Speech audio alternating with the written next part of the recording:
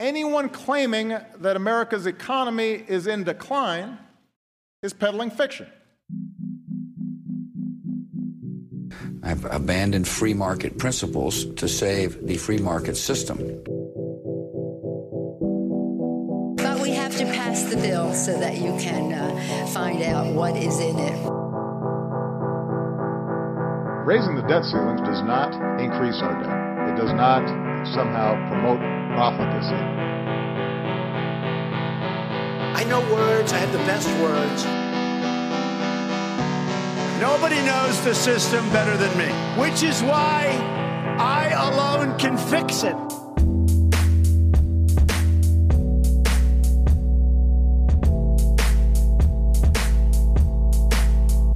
That's right, everybody. We are back with a brand new episode of Peddling Fiction.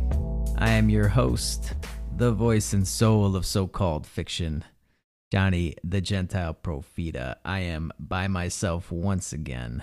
No Johnny the Jew today, and I just had to get on the mic to do a quick episode here because Tucker Carlson, who I think is one of the better, if not the best, talking head on cable news these days, he's very good on a lot of issues. Foreign policy, taking on the social justice warriors and the insanity of the far left. But at the same time, being able to hold the neocons' feet to the fire. He's had some really, really great interviews with like Lindsey Graham and guys like that, where he gets them to admit just unbelievable thirst for interventionism, for military interventionism. But I think this was Wednesday night. He did a monologue that was so far off base. I have no idea what he was thinking. And he started off, he's slamming Republicans for being too committed to libertarian ideology and Austrian economics and not learning the lessons of this Trump phenomena of the last election, that the vast majority of American voters want this sort of economic nationalism. And he starts praising these ideas from Elizabeth Warren. I'm going to play the clip for you and just break it down.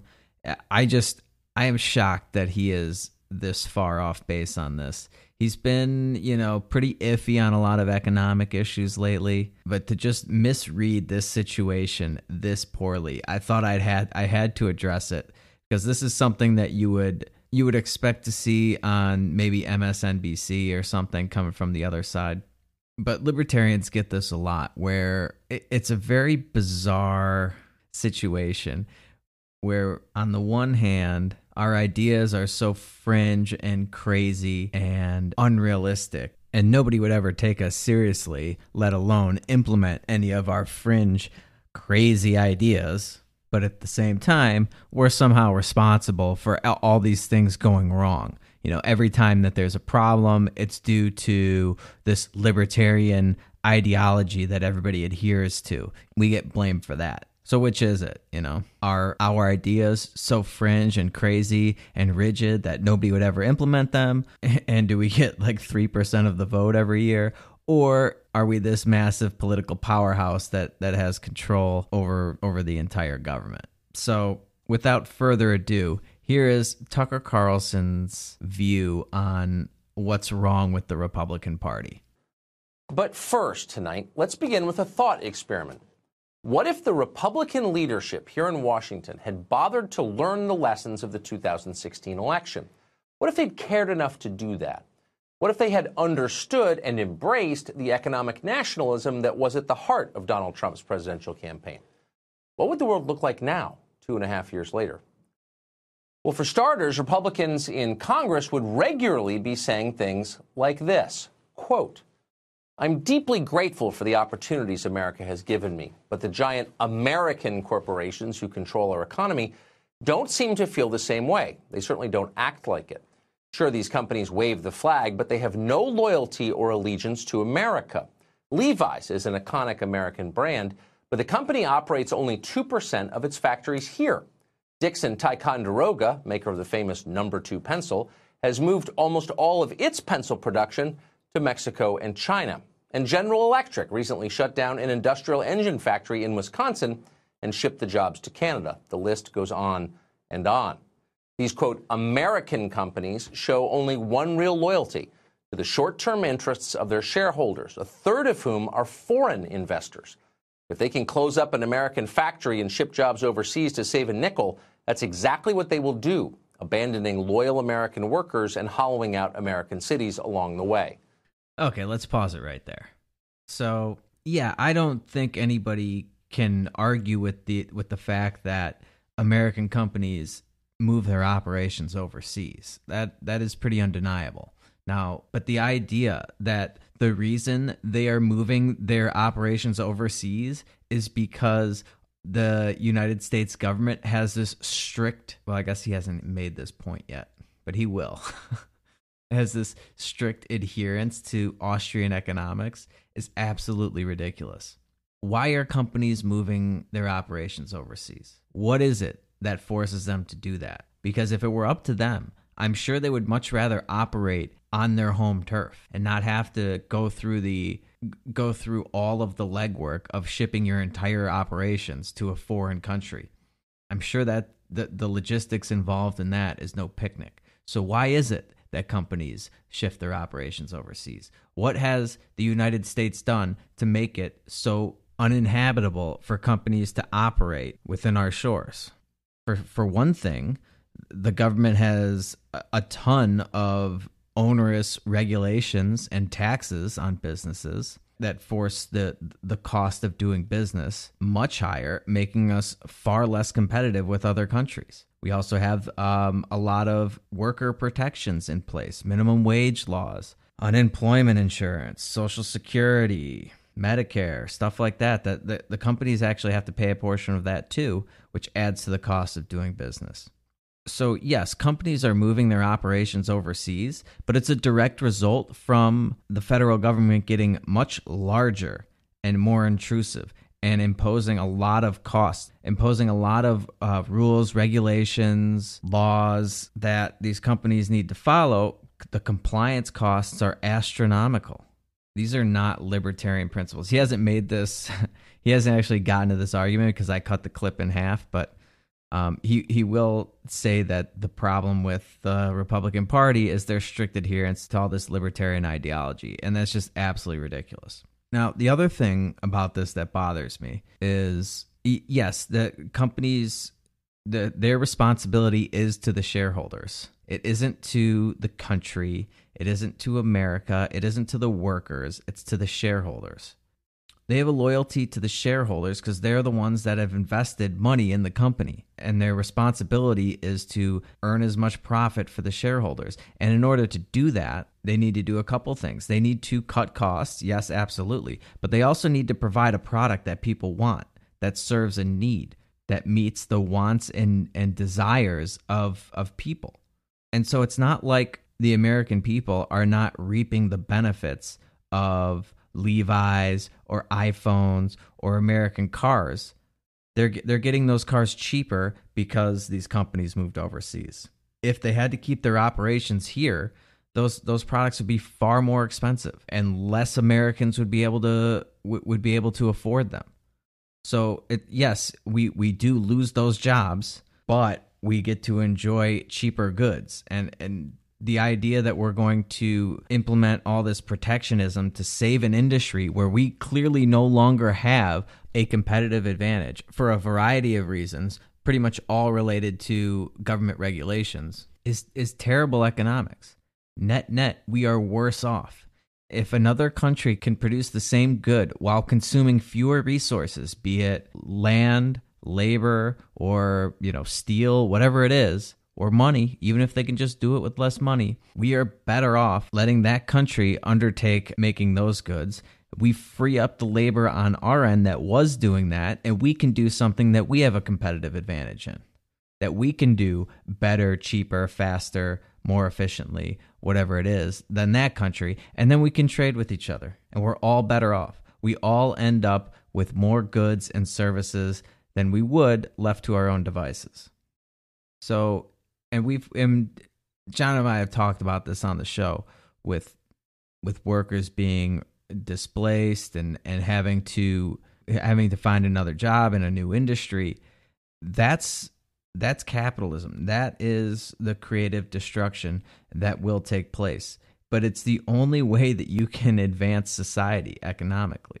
And I'm sorry, but this idea that companies owe some allegiance to their workers, I don't know. I mean, why should companies have a loyalty to their workers? I mean, the workers don't have any loyalty to the company.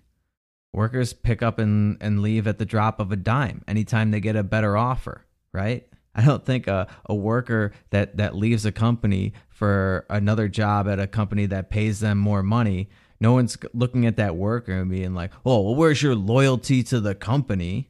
How could you not show your undying loyalty to this company?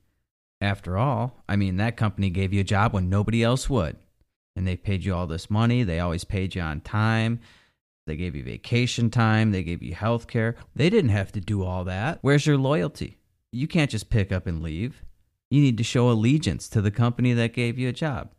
No, right? That's ridiculous. You should be free to do whatever you want. And so should they. Just because you start a company doesn't mean you should lose all your rights and liberties as a citizen. All right? So just because you're a company doesn't mean you lose the right to make your own decisions. You're free to leave, as they say. I mean, it is kind of funny because every statist I've ever met that hates it when companies move overseas and that proclaims that it's such bullshit and we need to protect American jobs and we need to bring manufacturing back to the U.S., every one of those statists at the same time will tell you that if you don't like it, if you don't like this system, if you don't consent to the government, you're free to leave. I did a whole episode on the social contract and the price we pay for a civilized society and taxation and all that stuff. And one of the most common arguments you'll hear is, if you don't like it, you're free to leave. Well, these companies don't like it here, so they're listening to you. They're leaving. You should support their right to leave, shouldn't you? I guess you can still criticize them for leaving, but you can't claim that they're not justified in leaving if they don't like the system, or that they're not abiding by some moral code that you subscribe to. This is your moral code. You obviously, as a statist, think that you have the right to leave, and you should leave if you don't like the system that you're being forced to operate in. So you don't get to have it both ways. You don't get to have your cake and eat it too. If you as a worker were being abused by a company, I would expect you to leave, and I would support your right to leave. I wouldn't say you have to stay there and be expropriated and be overworked and underpaid. You have to abide by a bunch of strict company policies you don't agree with, that you find reprehensible. Of course not. So why should we expect companies to? Why should they stay here just to be abused? Just to be abused by the federal government, by the state and local government at every step of the way, when all they're trying to do as a company is solve somebody's problems, solve some need in society.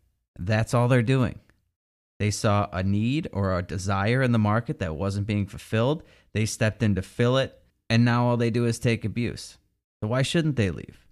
I mean, it's never enough for these people, for all their critics anyways. No matter how much value they provide to society, no matter how much better off you are because that company exists, there's always going to be the Bernie Sanderses of the world, the Alexandria Ocasio-Cortez, that think you should pay your workers more, you're not paying them enough, or you should do this, you should pay more in taxes, you should do that, you're greedy, yada, yada, yada. I'd tell them to go fuck off too and go to another country where I'm going to be appreciated for adding value to people's lives, to making people's lives easier, making people's lives better. And not only that, if I can save money on the cost of providing whatever good or service I'm doing, I can make the lives of more people better, the poorest among us. I can bring my production costs down so that I can bring whatever good or service I am providing that is a benefit to society to a much wider array of people. That's how you actually bring down income inequality. The wages don't have to go up if the price of goods is going down. Your paycheck will go farther. You know, it's so easy to criticize companies. You should pay your workers more. You should move your operations overseas. You should pay more, endure higher costs of operations, make less money, and keep your company here for the sake of your workers. The same workers who would leave you tomorrow, who would move states, move countries if they found a higher paying job. They would do the exact same thing to you. I'm sorry, but if you're so concerned about American workers, about American people having jobs, all right, well, why don't you start a company and pay your workers more then? Yeah, I'm sorry, Bernie Sanders. Is there somebody stopping you from starting a manufacturing company here in the U.S.? Or Tucker Carlson? You make tens of millions of dollars a year, right? Take some of that money, invest it in plant and equipment, and start a manufacturing company here. How about that? How about you put your money where your mouth is?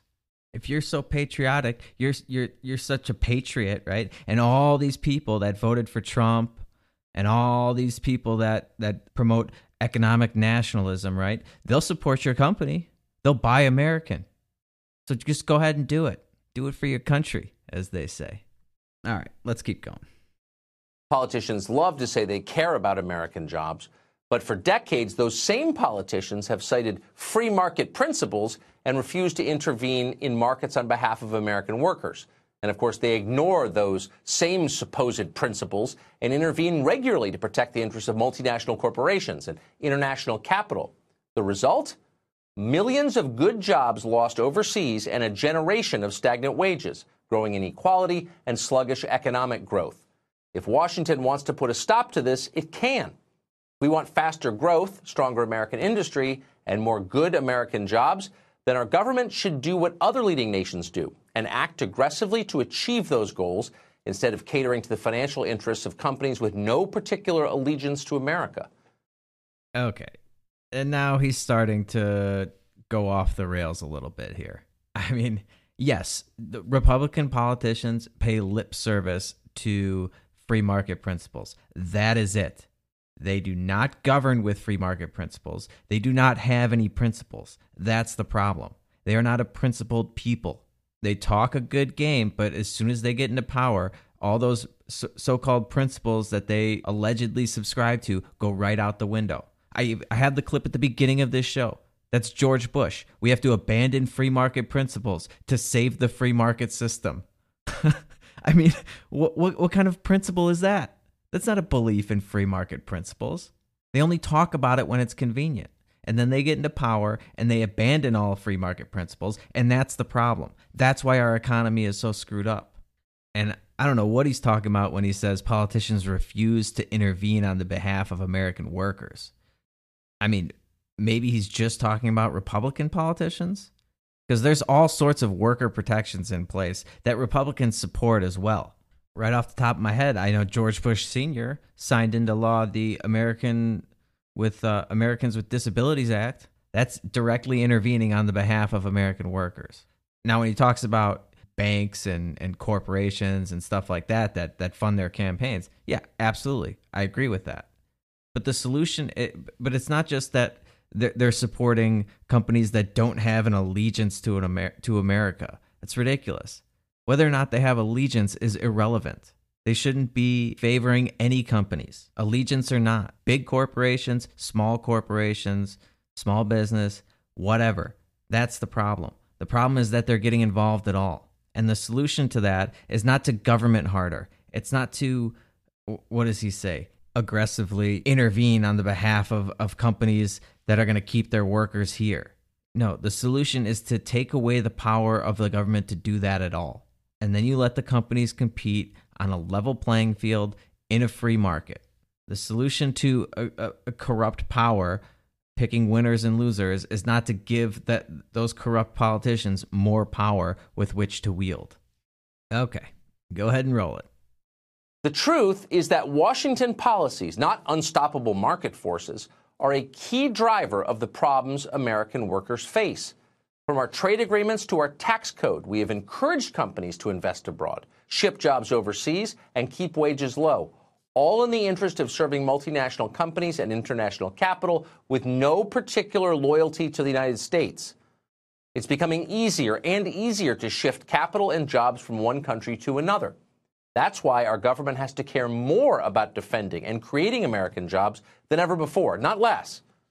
We can navigate the changes ahead if we embrace economic patriotism and make American workers our highest priority, rather than continuing to cater to the interests of companies and people with no allegiance to America. End quote. Okay, there he is again with this allegiance crap. I went over that. I don't need to beat it to death. But he is right about the tax code and the trade agreements that are crushing our businesses. He should have just left it at that. And then I could have a clip of him that I totally 100% agree with, even if it was only 10 or 15 seconds. By the way, nice little Dan Carlin impression at the end there. End quote. All right, what else you got? Now, let's say you regularly vote Republican. Ask yourself, what part of the statement you just heard did you disagree with? Was there a single word that seemed wrong to you? Probably not. Here's the depressing part. Nobody you voted for said that or would ever say it. Republicans in Congress can't promise to protect American industries. They wouldn't dare to do that. It might violate some principle of Austrian economics. It might make the Koch brothers mad. It might alienate the libertarian ideologues who, to this day, fund most Republican campaigns. So no, a Republican did not say that, sadly. Okay. I have no idea what Tucker Carlson is talking about here. Are you high? Are you high, Tucker Carlson? Republicans in Congress can't object to economic nationalism because of their devout belief, their allegiance to Austrian economics? Are you high? What the hell are you talking about? I've never even heard one congressman, with the exception of Ron Paul, maybe Thomas Massie. I don't even think he's mentioned Austrian economics before. You could take a poll of congressmen right now, not just Republicans. Take all the congressmen. Ask them to explain Austrian economics to you. I guarantee you 95% of them haven't even heard of it, but they have this allegiance to it. They follow it, this dogma, so much so that they won't pay lip service to economic nationalism? Really? Republicans worried about violating Austrian economic principles? I mean, this is ridiculous.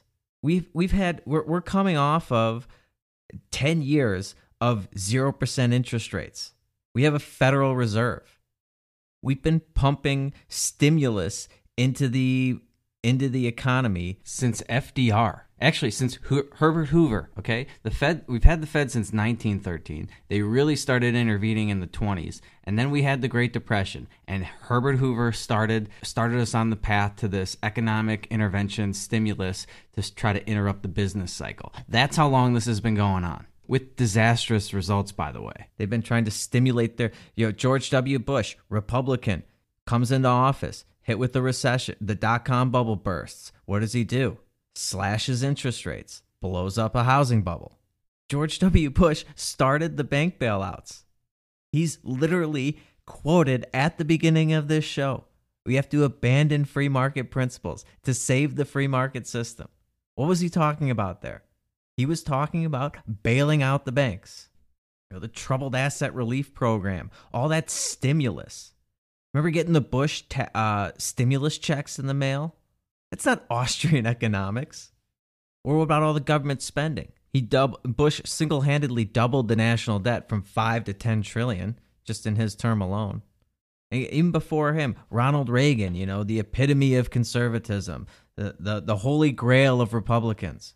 What did he do? He blew up the federal budget too. Tax cuts and increased spending.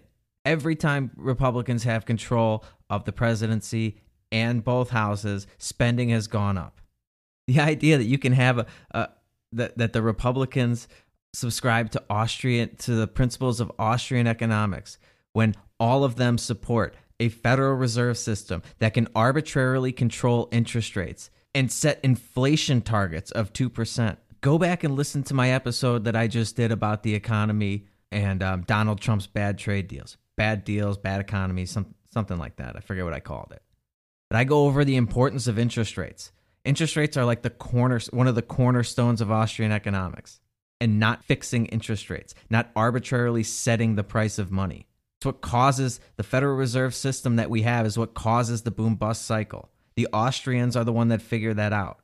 And how about the fact that anytime that there's an economic downturn, they want to pump stimulus into the economy.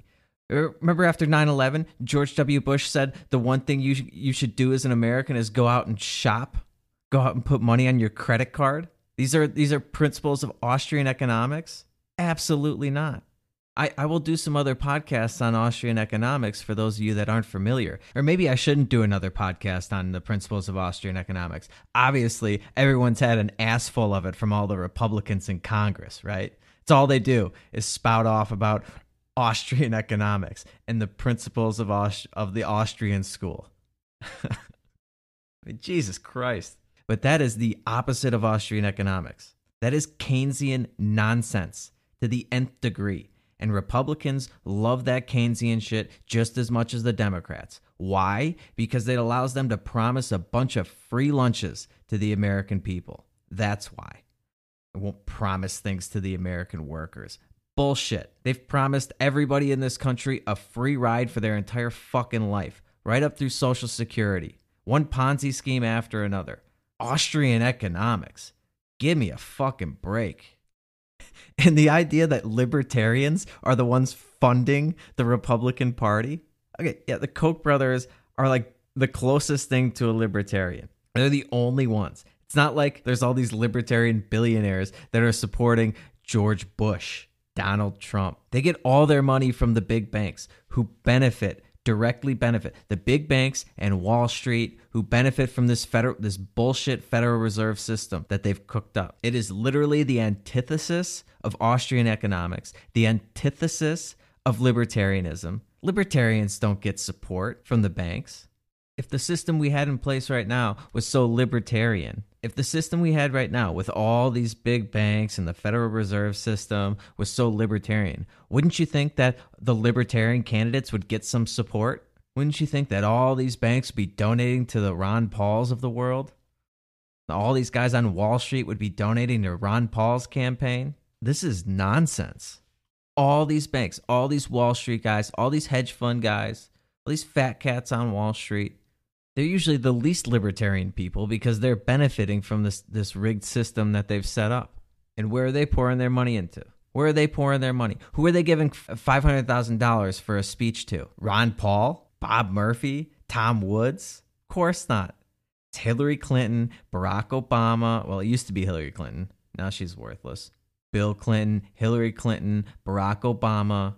I don't know what the hell Tucker is talking about here. This is absolutely ridiculous. I thought he was smarter than this. He's got to be high. Okay, let's keep going. Instead, the words you just heard are from, and brace yourself here, Senator Elizabeth Warren of Massachusetts. It's true. Pause it. He is now about to advocate for the economic policies of Elizabeth fucking Warren, the fake Indian. Okay, yes, he's definitely high. The amount of peyote you'd have to consume before Elizabeth Warren starts making economic sense is off the charts. But I suppose we'll keep an open mind. Yesterday, Warren released what she called her Plan for Economic Patriotism.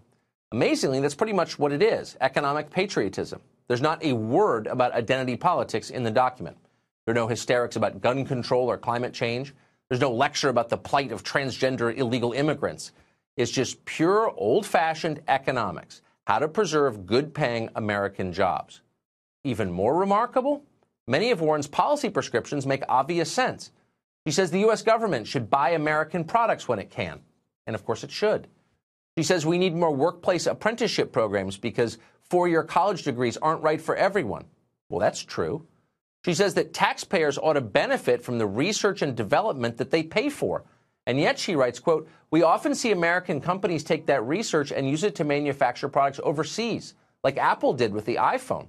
The companies get rich, and American taxpayers have subsidized the creation of low-wage foreign jobs, end quote, and so on. She sounds like Donald Trump at his best. Okay, first of all, government jobs programs and job training programs, they're a disaster. They always have been. They don't know how to train anybody. They don't know, I forget the exact number, but the amount of people that actually get placed in the jobs that they're trained from, it's pathetic. It's absolutely pathetic. You guys can look into it on your own if you want. Tom Woods has done some good work on that. But good old-fashioned economics, does not involve government intervention. That's the bottom line. And I suppose to the extent that the government steals money from the U.S. taxpayers, they should give it back to them by buying their goods and services. Although it'd probably be better if they bought the cheaper goods and services from other countries. Save the taxpayers some money. So I don't know. Might be a little give and a take there. I do agree that a 4-year college, and I know I've gone off on college degrees before, they're basically worthless now, in large part thanks to government involvement. So yeah, I don't think they're for everybody, but I don't think we need a government program. The government doesn't need to be involved in apprenticeships. They just need to let those happen. They just need to get out of the way. And my God, the iPhone thing drives me crazy when people harp on this stuff. Yes, the iPhone is made overseas. That makes it more affordable for the American people. It's already costing thousands of dollars for those phones, right? I don't personally own one. But how much better is everyone's life because they have an iPhone that they can afford to buy? You're literally carrying around a supercomputer in your pocket. If they had to make those phones in America, pay American union labor wages and all of the costs associated with hiring American workers and producing things in America and the American corporate tax system, the price of those phones would be like $5,000 to $10,000 if they can manage to be profitable at all. You know, who knows? Maybe they need a bailout like GM did. Then the taxpayers are really getting screwed. You keep the jobs here, and then the company goes under, but they're so vital to the American economy that we got to bail them out, right? Seen that movie before. So which is it? You want to preserve some jobs at Apple? You want to preserve some monotonous assembly line jobs at Apple? Or do you want to have millions of Americans be able to afford a supercomputer that they can carry around in their pocket? Because you can't do both. And U.S. taxpayers shouldn't be funding research and development at all. It's not about getting some return on our investment, quote unquote investment. They love to use these words. It's not an investment when you have money stolen from you and spent by somebody else. That's not an investment. Or if she's referring to subsidizing, if she's referring to corporate welfare and taxpayers subsidizing big companies, yeah, we shouldn't be doing that either. Nobody should be getting a taxpayer subsidy. Okay. It's not about getting a return on the investment from a taxpayer subsidy. Eliminate the subsidy. Okay, let's move on. So who is this Elizabeth Warren, you ask? Well, not the race-hustling, gun-grabbing abortion extremist you thought you knew. Well, unfortunately, Elizabeth Warren is still all of those things, too. And that's exactly the problem, not just with Elizabeth Warren, but with American politics. In Washington, almost nobody speaks for the majority of voters. You're either a libertarian zealot controlled by the banks, yammering on about entrepreneurship and how we need to cut entitlements. That's one side of the aisle. Or worse, you're some decadent trust fund socialist who wants to ban passenger cars and give Medicaid to illegal aliens. That's the other side. What there isn't is a caucus that represents where most Americans actually are.